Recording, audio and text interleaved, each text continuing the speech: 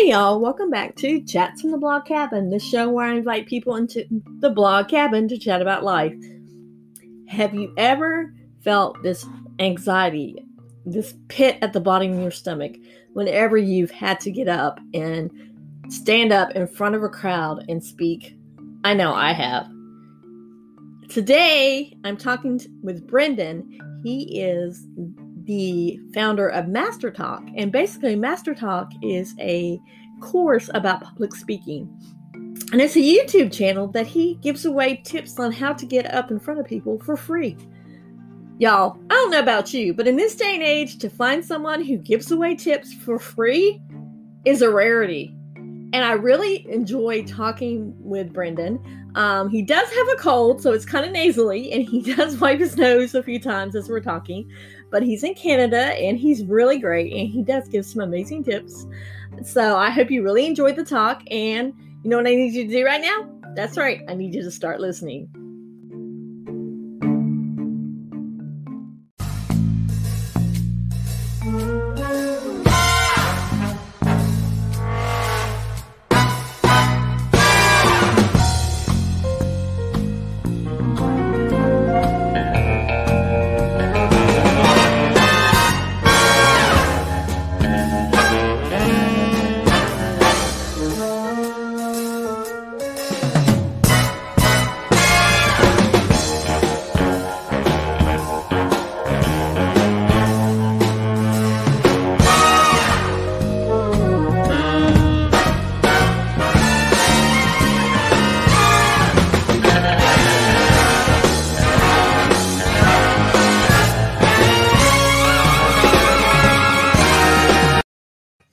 Guys, welcome back to another edition of Chats from the Blog Cabin. Today I'm joined by someone who actually, if you had told me a couple of years ago that I would actually be doing a chat from the Blog Cabin about public speaking, I would have told you were crazy because that was my worst fear whatsoever. So why don't you introduce yourself and tell us what you do? Of course, Mel. It's such a pleasure to be here. So my name's Brenden. I'm the founder of Master Talk, which is a YouTube channel I started to help the world master the art of communication and public speaking. How I got started, really quickly, I guess, was when I was in university. I used to do these things called case competitions. Think of it like professional sports, but for nerds. So other guys my age were playing basketball or baseball or some other sport I didn't understand. I applied that same competitive spirit, but to presentations. So for 3 years, presented a bunch of times, coached a bunch of people. And then I had the idea to make a YouTube channel on the topic because I realized a lot of the information out there was really bad, and I never looked back ever since. So, honestly, you said you were into sports, so you decided to get into public speaking. Were you ever scared? Were you always the type of person that could talk off the top of your head? Oh God, no. So I'm based in a city called Montreal, Melissa, and let's just say in Montreal, French is a required language. You need to know how to speak it. So when I grew up as a kid, early on, my parents looked at me and they said, "Buddy, you need to learn how to speak French. So we're going to put you in a French education system," which of course I'm very grateful for today. I speak more than one language, but at the time, it wasn't so fun. Right? Imagine already being uncomfortable with presentations, but also presenting in a language you don't know.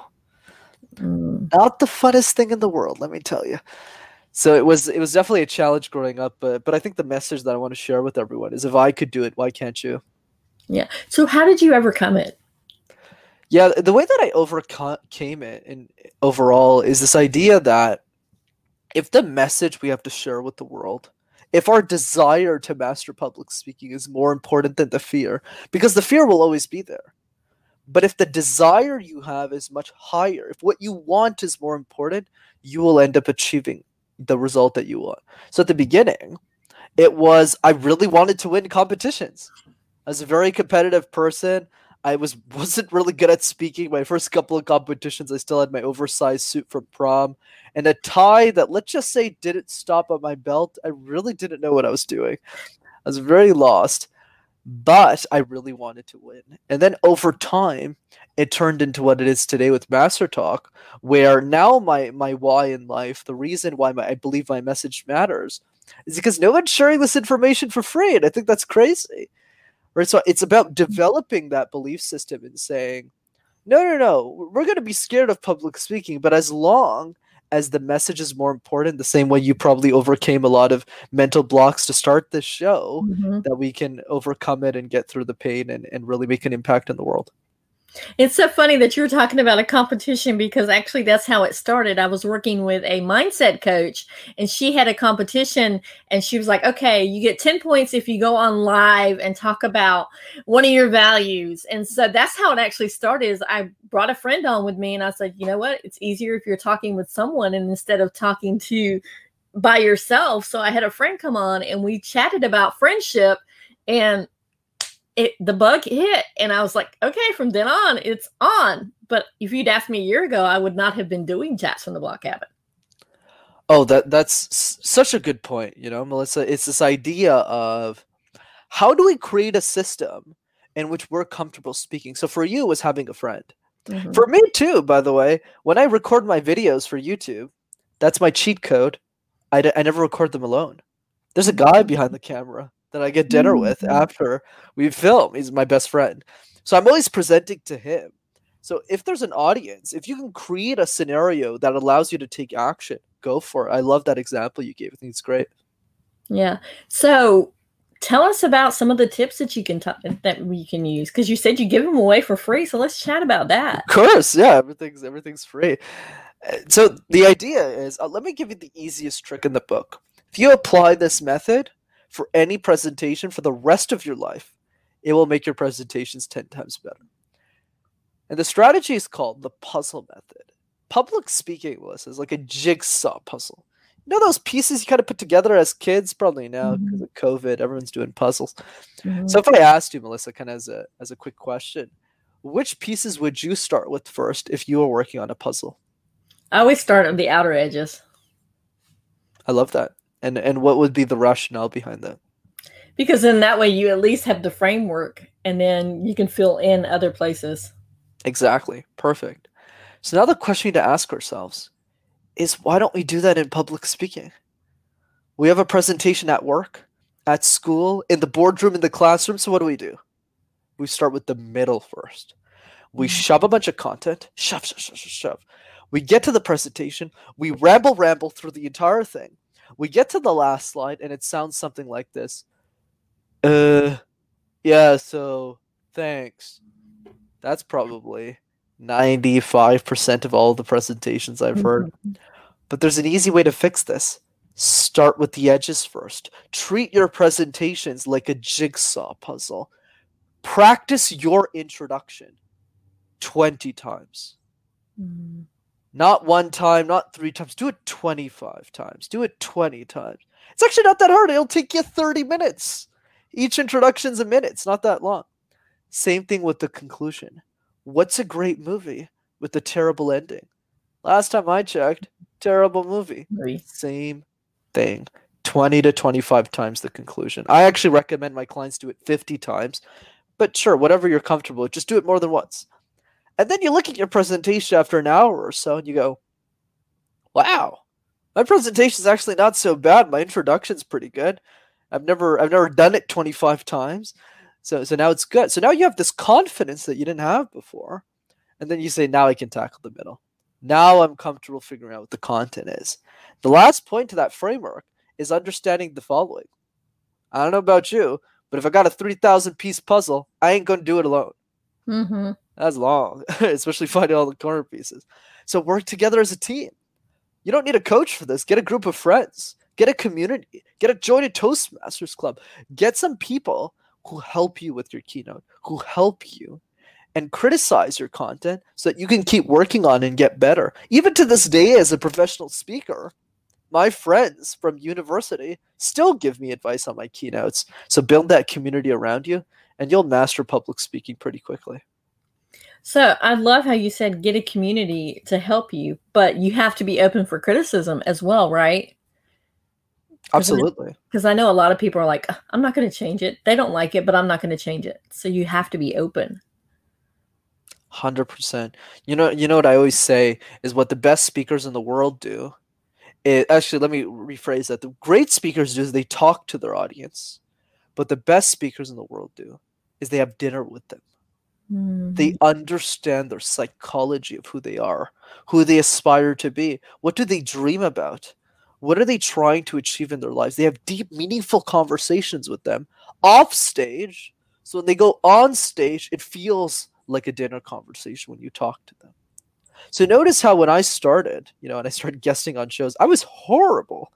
I would talk about complex lingo. You want the 7 steps, Melissa, on how to structure a speech. Let me go Uh-huh. into all this. It's just so complicated.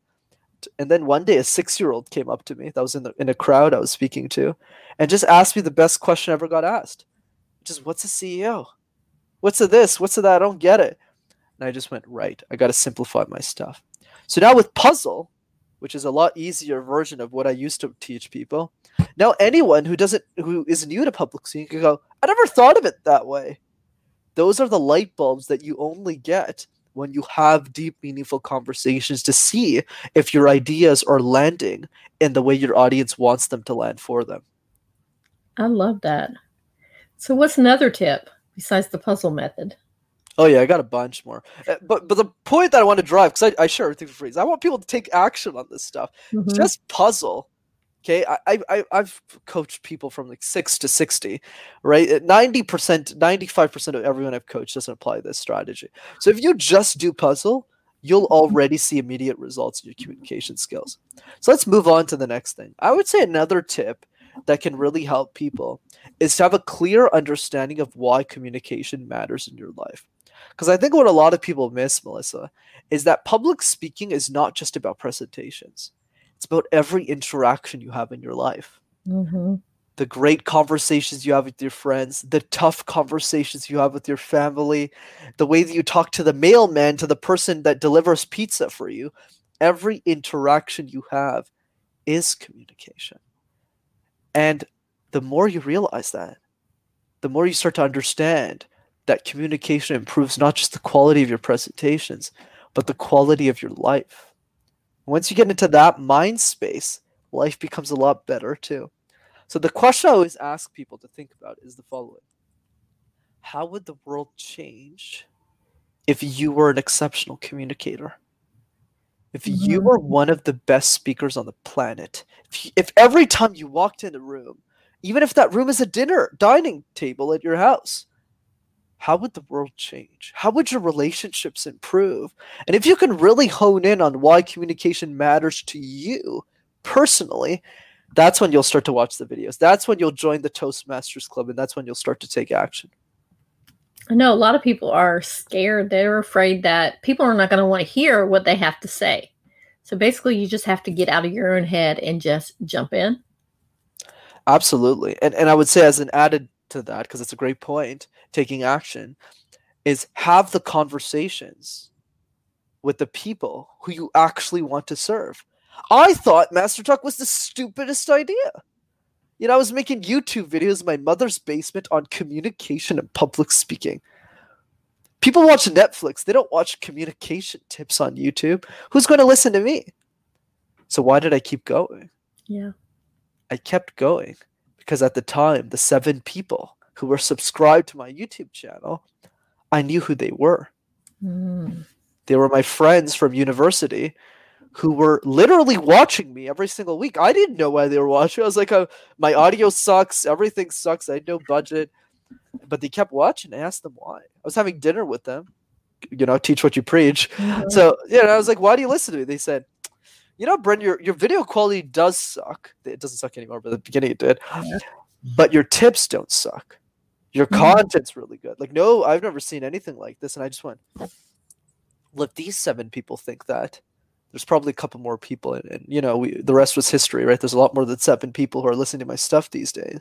But that's the point I want to drive, is for you to stay motivated, intrinsic motivation isn't enough. Other people need to tell you why your ideas matter. So think about your content, Melissa. I'm sure at the beginning, as you alluded to very well, you said, I don't want to create, I'm nervous. But I guarantee, I would bet $10 that there's somebody every week who messages you who maybe is a mom. I don't want to generalize. It could be a different market. Women between the ages of your demographic who go up to you and say, Melissa, after I had kids, after I started getting a mortgage, I thought it was over for me. I didn't think that I could build a business Mm-hmm. until you showed me the way. It was you. I mean, if you could have conversation from a log cabin and build a business and have Mm-hmm. kids and balance all these things, I can too. So thank you for doing what you do. It's when you hear those people tell you that you go, okay, I don't care if 7 people are listening to this. I need to keep doing this. And there's probably more that's happened today, but that's the point I'm driving. Yeah, honestly, it hits home. I actually did for my 25th episode. I'm a mom of 3 girls. They're young There you go. adults. They're ages 25 through 18. Awesome. And I interviewed them, and somebody asked a question about what did they learn from their dad and what did they learn from me. And the biggest thing they said they learned from me, which totally shocked me, was perseverance, how to build something from nothing. And it just was a big eye opener for me that they were watching me. And there's been several friends that say, you found your groove. This is your calling. You're doing what you're supposed to do. And if you, like I said, if you told me a year ago, I would have said, no way, it's not happening. See, so. And same thing with me, by the way. I'm the speech coach. I should be telling you that I have all my ducks in the right order. Not true at all. I was one of the youngest people in my industry when I entered it. If anyone had insecurity, definitely me. I was coaching people who were in their 40s on how to speak. I had a lot of doubt, but I think what helped me overcome it was realizing who I was doing it for. And for me, it was, for you, it's the mother who is struggling to leave that identity and to say, I can be more than just a mother. And for me, it's the 16-year-old girl in high school who's getting her life started, who wants to master communication, but can't afford a speech coach. Doesn't have the resources to spend money on somebody like me. I couldn't afford me 5 years ago. And the only resources she has is a bunch of old white dudes in their 70s on YouTube. So I have to create the videos for her because nobody else will. So once you're very clear on who you're serving, that insecurity, that doubt, that fear will still be there, but it won't be as strong as it used to be. That's for sure. So how are you able to support yourself through speech coaching? I'm very close. I'm like 70% there. I've almost replaced my full-time income, but for now it's a side hustle. So I'll probably go full-time next year, something like that. So where do you find clients at besides your YouTube video? Do they find you through YouTube, or is it referrals, or what? You got it. It's a mix of, I would say, two different things. One is definitely, podcasts, YouTube channels, definitely one part. But I would say most of my clients come from joint ventures. So I have a business coach and a leadership coach that I work with, and he just woke up one day and he was like, "Well, all the speech coaches I hired before weren't really good, so why don't you just come and coach my executives?" That's how I built my practice from there. So I would say most of it's word of mouth for sure. So you said you started with 7 subscribers. How many subscribers do you have now? Oh, I think I lost count. Something like, I don't like to keep track of that number. It's not good for you, but I think it's 5,000 something. Okay, so Something like you that. obviously built it. And how long ago did you start this business? Did you start your YouTube channel? I'm going up on 2 years now, so in 3 weeks I'll be at 2 years. So I started 2 years ago. See, going from 7 to 5,000 in 2 years. I don't think that's not too shabby. I mean, that's pretty good. I appreciate that. Yeah. So what was your, like you said, you started it so that people could have that free resource, but why did you decide to go the free way and not the paid way? Yeah, so the approach that I took to this, Melissa, was I never really wanted to make it a business. Like, my day job is pretty good. Like, I work as in the corporate world, and I do very well for myself. So for me, Mastertruck was never meant to be a business. It was just, hey, I'm noticing a lot of these teenagers that I do pro bono work for, at like schools or nonprofits or leadership programs, and they don't have access to the right tools. Might as well just create something in my free time. I'm already making good money. So for me, it was always about being generous up front, right? Just adding value. But because I did that, the unintended consequence was I started getting a lot of business. Some people started messaging me, like, especially when I went professional and I started making a lot more high quality videos. They would ask me things like, "Hey, do you do coaching?" And I said, "Yeah." And they're like, "How much do you charge?" And I just went, "I'm supposed to charge for this?"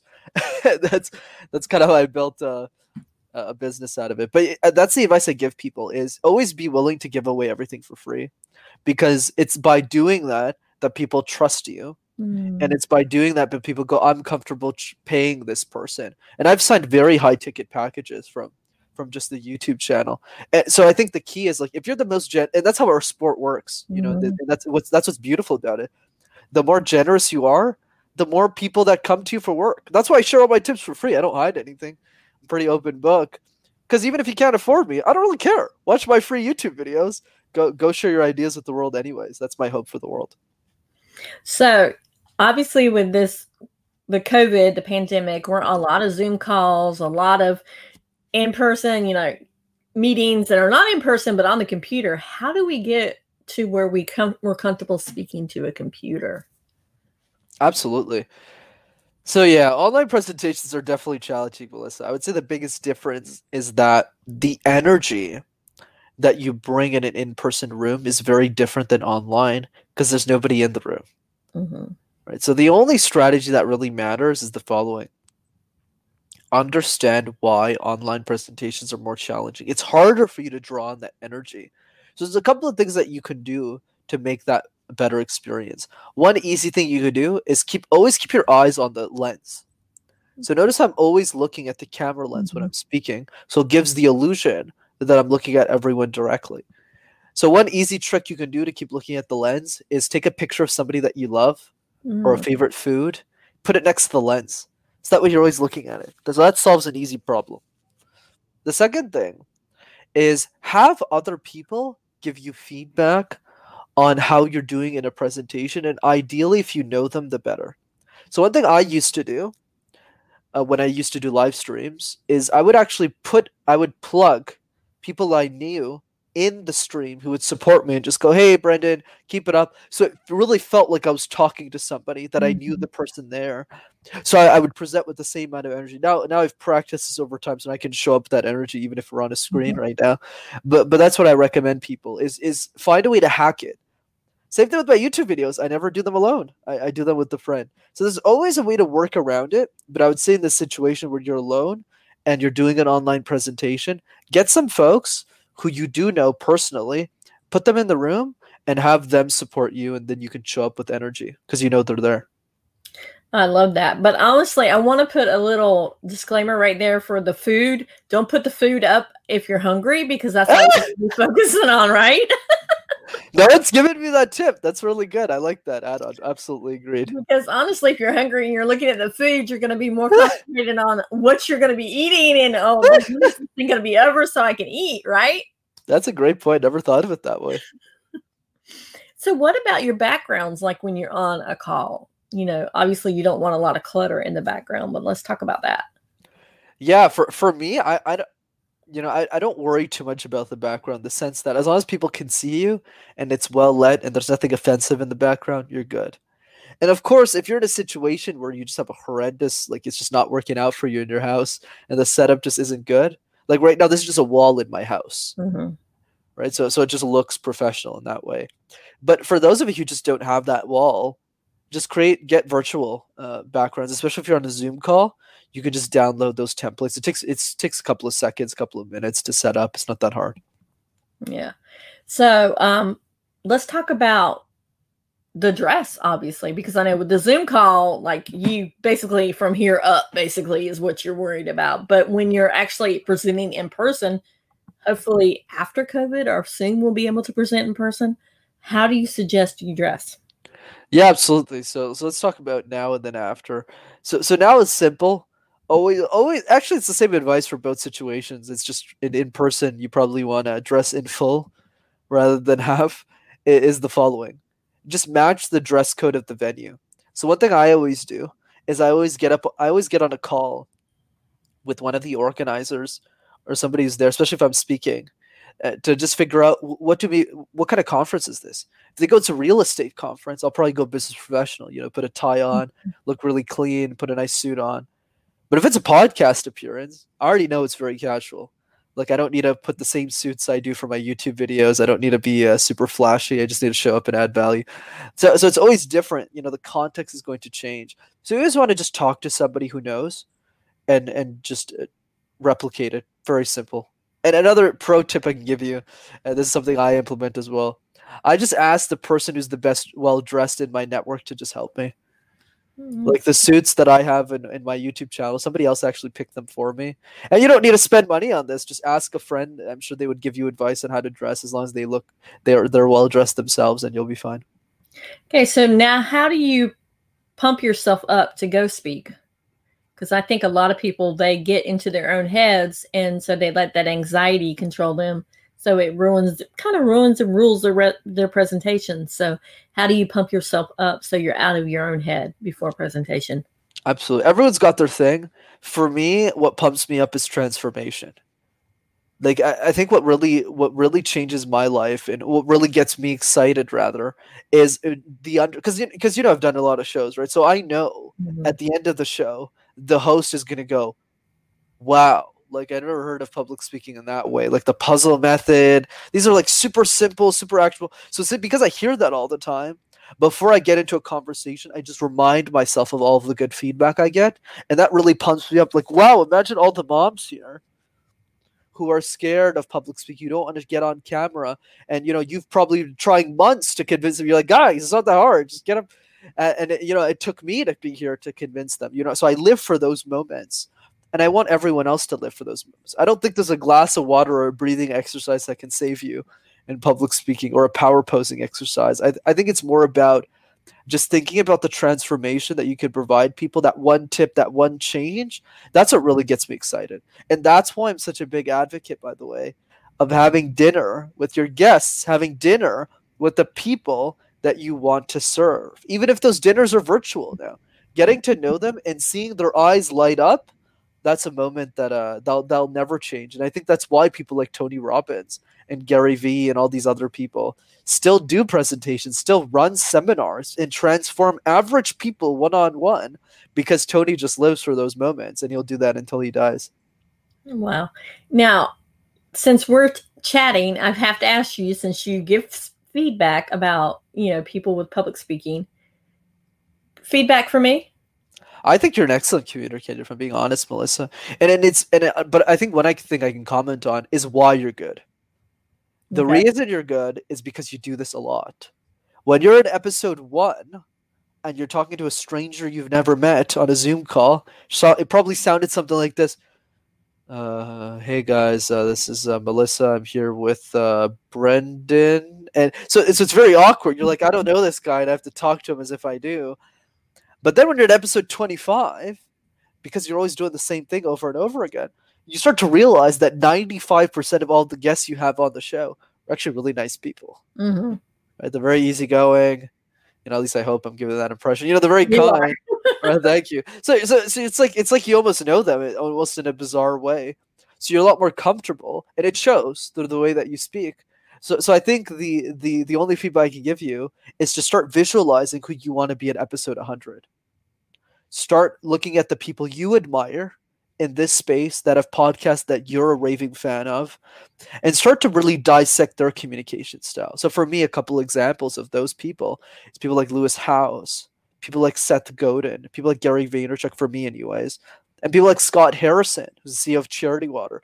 Those are the people I model my communication style off of. So for you, it might be completely different. It might be Brene Brown. It might be Susan Cain. Mm. It might be a mompreneur that you really admire. And by looking at the way they speak, because Brene is a very fierce speaker, maybe that's a style you want to go into, and you start to just take a little bit from them, and then over time you'll build your own identity. I love that. And actually, I'm almost up to the 100th episode. So, Oh, damn, that's amazing. Because I remember you said 25 at some point, so it's great that you had 100. That's amazing. yeah, I have one scheduled, and I think I just did it right before we came on, and I've scheduled it, and I think it's at 84 right now. So That's awesome. there's been a lot of people coming through. Now, let's talk about the technical part. Like if you're doing Zoom calls or anything like that, the feedback. Because I know sometimes the people may have their mics on way too, or their sound on way too high, and you get a feedback. How can we work with that? How can we kind of like communicate so we're not really communicating that, hey, you know what, in the middle of the podcast or in the middle of the show, hey, I really need you to turn your speaker down. how can we adjust that? Yeah, generally speaking, let's go with the easy stuff first. Try and figure that out before it starts. So one thing I always like to do is I always like to do sound checks 5-10 minutes before, just to make sure it's good so I can adjust along the way. One other thing that you can do is there's two other ways you can do this. One is you can message in the chat and see if they see it. And if Mhm. they don't see it, which is likely, unfortunately, at some point, what you can do at the end of a question, like let them answer the question.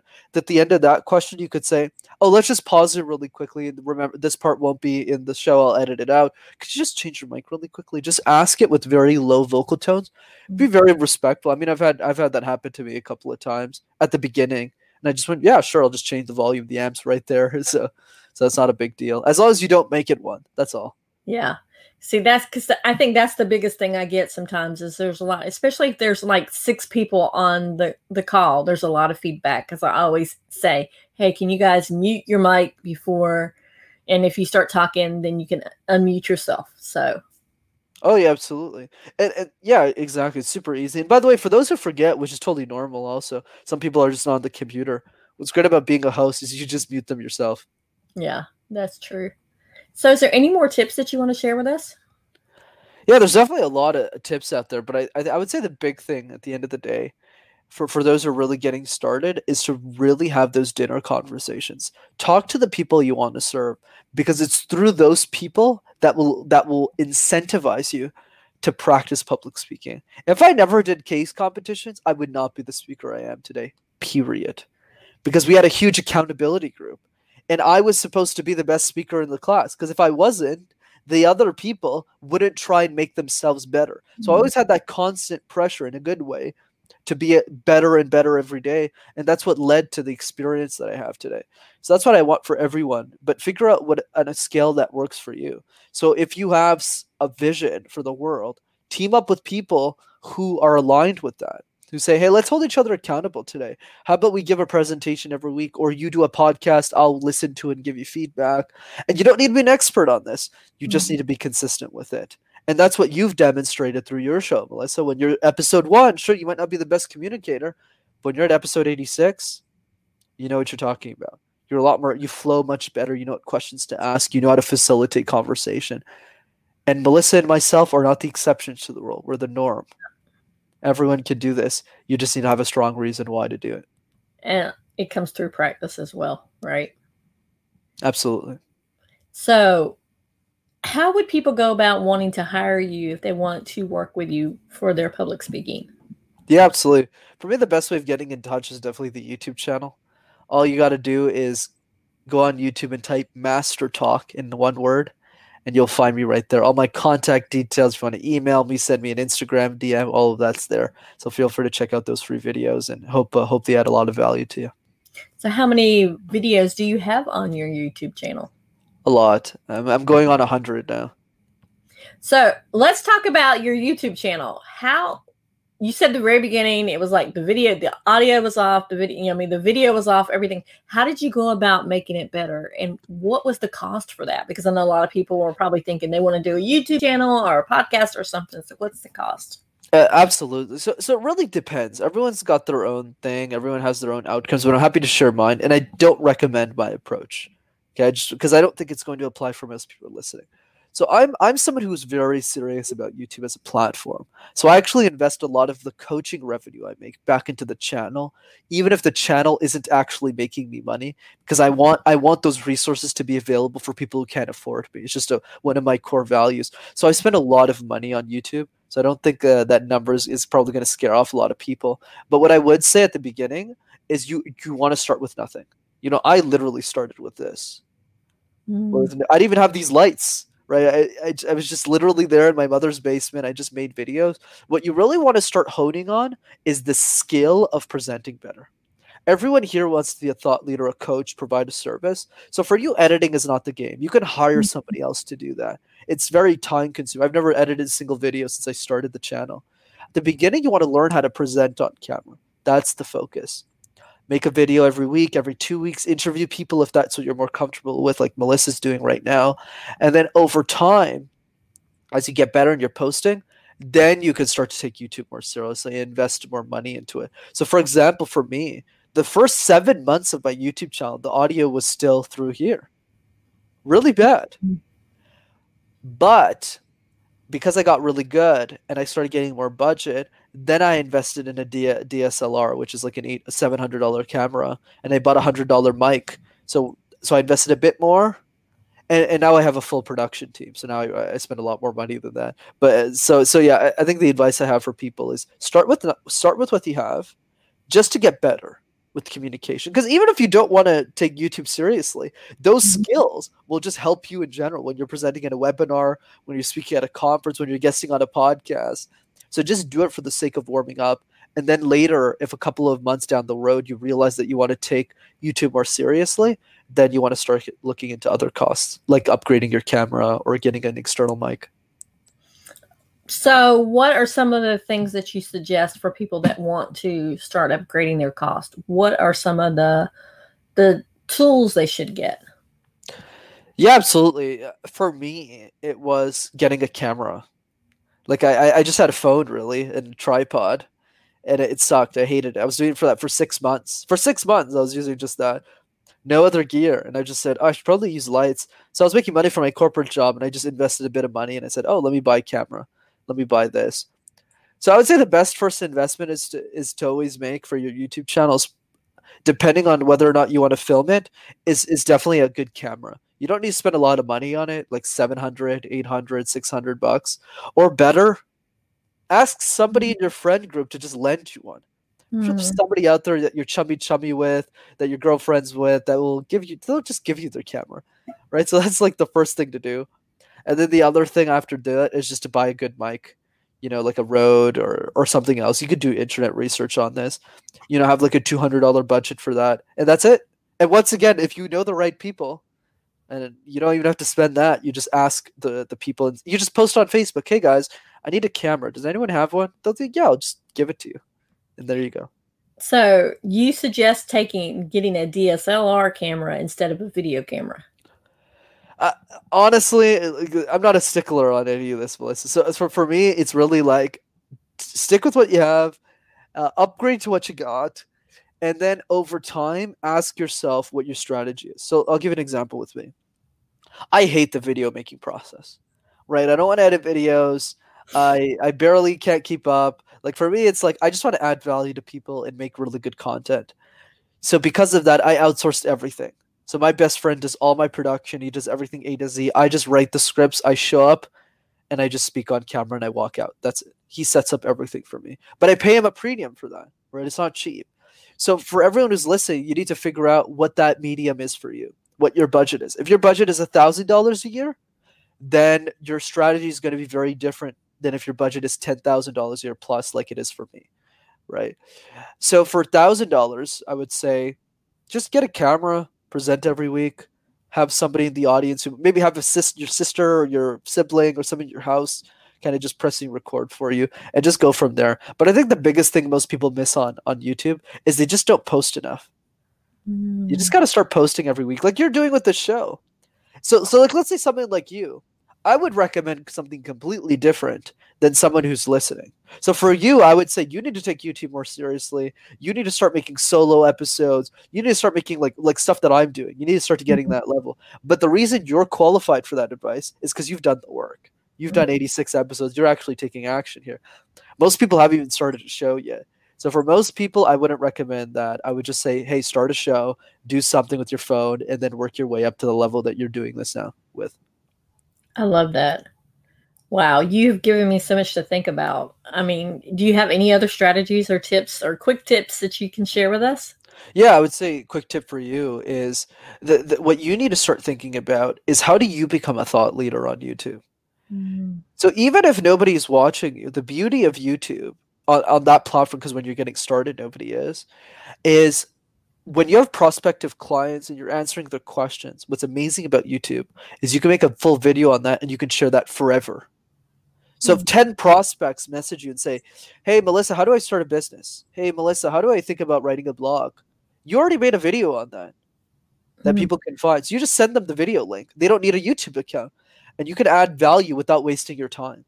So that's what I would say for you. That would be the big benefit of YouTube. Even if you don't want to take it seriously as a platform, you can make 10 videos. Because on a Facebook, on a LinkedIn, your videos get lost.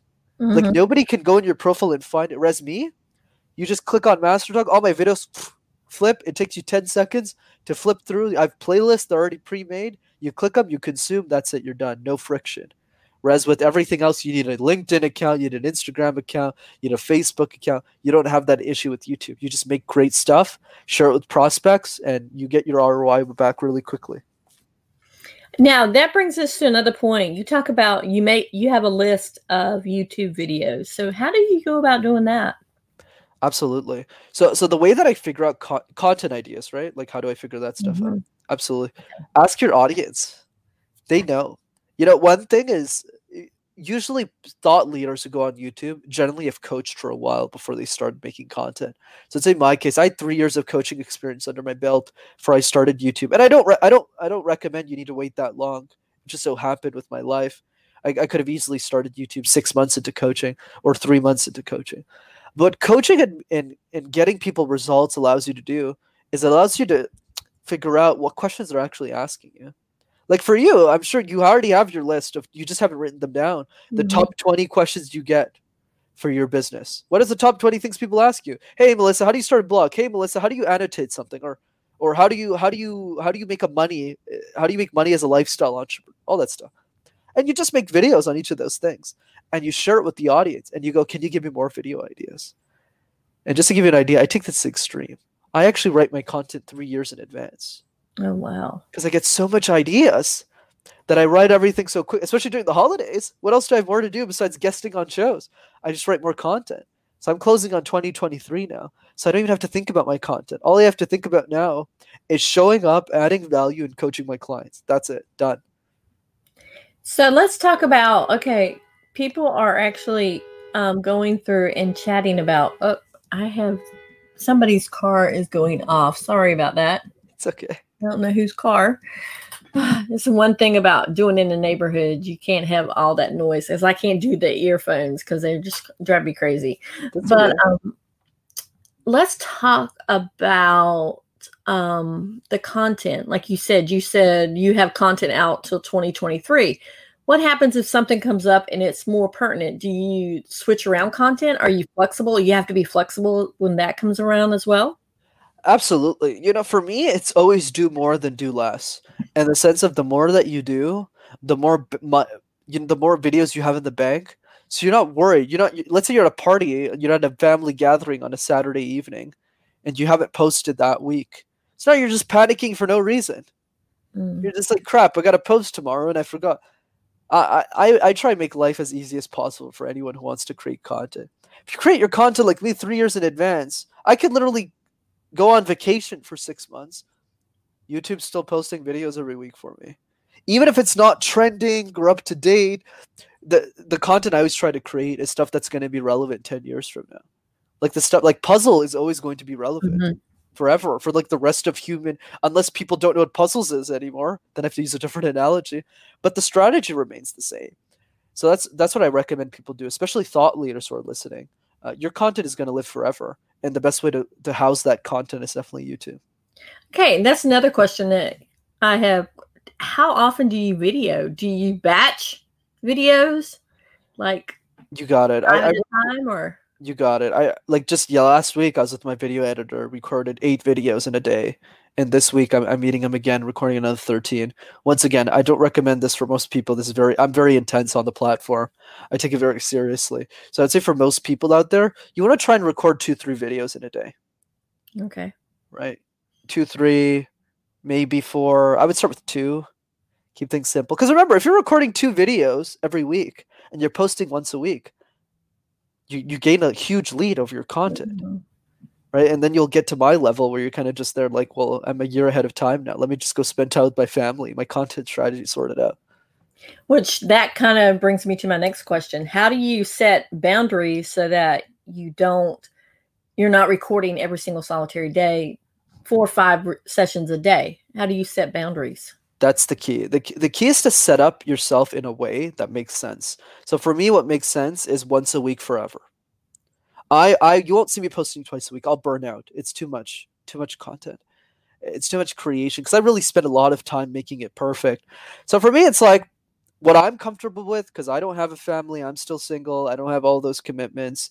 It's let me just take that lead because I know I'm going to be on YouTube 10 years. And assuming YouTube's still relevant in 10 years, I'll still be on it in 10 years. So for me, it's let me just create content for the platform for the next 5-10 years. And even if YouTube dies, I can still use that content for other stuff, whatever's going to be relevant in those number of years.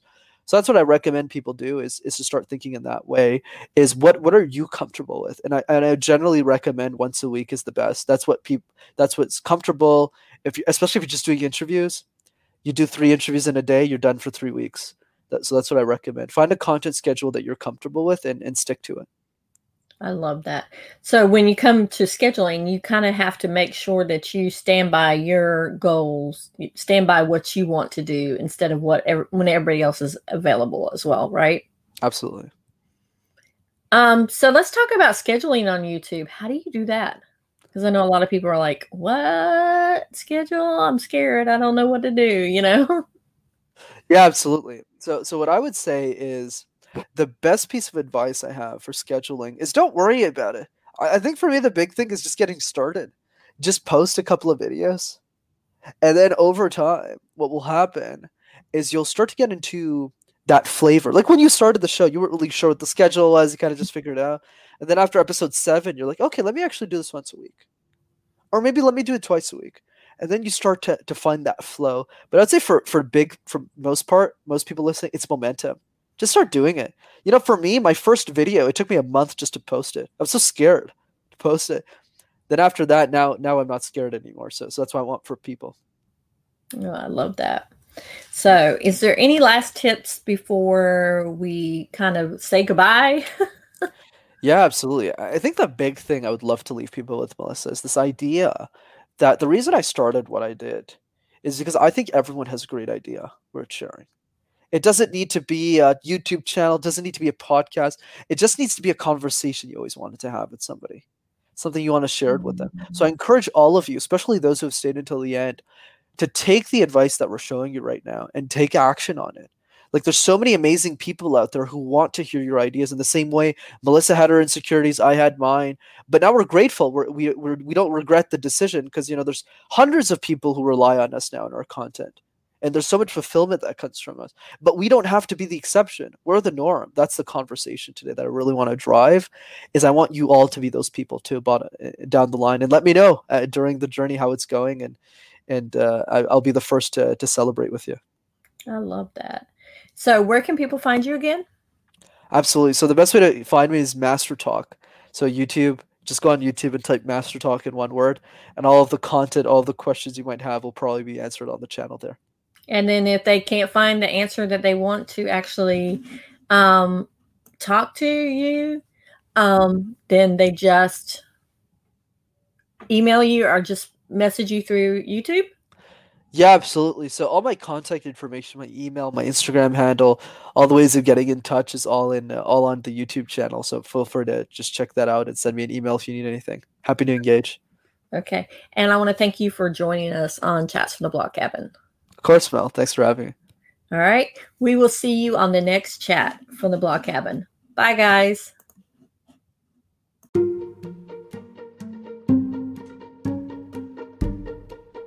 Wow. Brenden really gave him some great tips. I think I outed myself as well. I could stand up in front of a group of kids all day long and teach, and off the top of my head, I wouldn't even really have a lesson plan prepared. And I'd be perfectly fine. But get me in front of a group of adults, a group of my peers, my knees start shaking, my butterflies in my stomach start going, and I start chatting a mile a minute, and I'm shaking like crazy, and yeah, you can hardly understand. And like when I sit down, I'm like, I'm so glad it was over. Now look at me now. I host bi-weekly podcast. I have a Facebook live show. I'm chatting with people I have never met before. Like it's nothing. And yeah, so it goes to show that, yeah, anybody can, if I can do it, anybody can do it. So I really enjoyed talking to Brenden, and it was a great honor that he actually took time out of his busy schedule, because he's still in the university, and his job as well, to come and chat with us. I really love the fact that he talked about how he batch chats now. Like, he goes in and he shoots a couple of videos and goes through and does that. And I actually learned a lot from him. Sometimes I do batch some of the talks. Like today, I have 2 chats actually scheduled for today, and I'm trying to do the podcast as well.